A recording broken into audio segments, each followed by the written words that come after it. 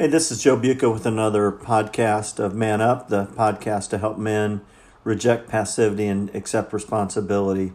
And I think also Robert Lewis's phrase of lead courageously and invest eternally are really significant. Today, I just want to share a little bit about my time with the Lord this morning. It's been a little over a week or more since I've dropped a podcast, but I think I mentioned this, I'm reading Paul Tripp's New Morning Mercies. Become a big Paul Tripp fan. About anything he writes I like. I feel like he's very gospel-centered. This morning, the passage that he suggested was Psalm 86. He had done a little blurb on Psalm 90 and just the idea of really being dependent on God's faithfulness and the fact that He is always with us. That life will be marked with difficulty, and so his tagline for this August 4th entry was, "When nothing else or no one else in your life remains and is faithful, you can rest assured that God will be both, that He will both remain and be faithful." And so the passage was Psalm 86. Which I'm just going to read what I wrote in my journal and then talk a little bit about it. But basically I said, "Lord, I'm needy. I desperately need you both in my life and through my life. You alone preserve my soul. I am your servant.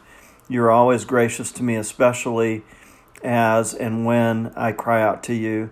You are always and ever good to me, and your forgiveness is real and will always be. Your abundant loving kindness is ever present. Help me, teach me your ways, O Lord. Help me walk in your truth. Unite my heart with yours. Thank you, Lord. Your loving kindness is great toward me, and you alone have delivered me. You are merciful and gracious, slow to anger and abounding in loving kindness. Help me experience your grace and graciousness today. Give me the strength to serve you and others. Let me recognize the signs of your goodness, your provision, your mercy and grace. You are the God who comforts and helps." And I think the second to last line that I wrote there, let me recognize the signs of your goodness, provision, mercy, and grace. And I think God's provision, mercy, and grace are always there for us, and His goodness is always there for us. And He is always good and always merciful and always gracious, and always our source and strength. I think part of the time is just having the eyes to see and the ears to hear when those moments happen. They happen throughout the day. And even as I look back on my days, and even yesterday, just interaction with a couple of clients, just that, they were encouraging, hey, they are making progress. They are seeing His strength and His work.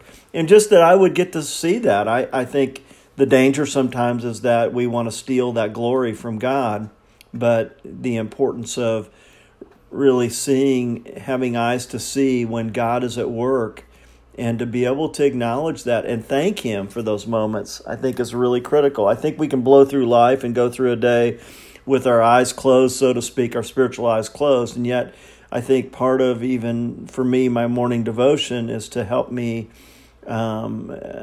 be sensitive to and aware of God's work, and to even see it when it's happening.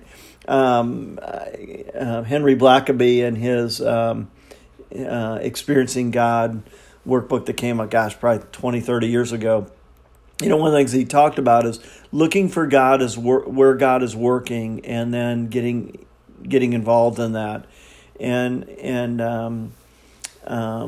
I think other ideas of, I think it's Richard Pratt that's had a book called Praying with Your Eyes Open. Just this idea of looking for God's work, looking for what God is doing, looking for how God is working both in us and through us and in others' lives. And I think it will really be encouraging to you.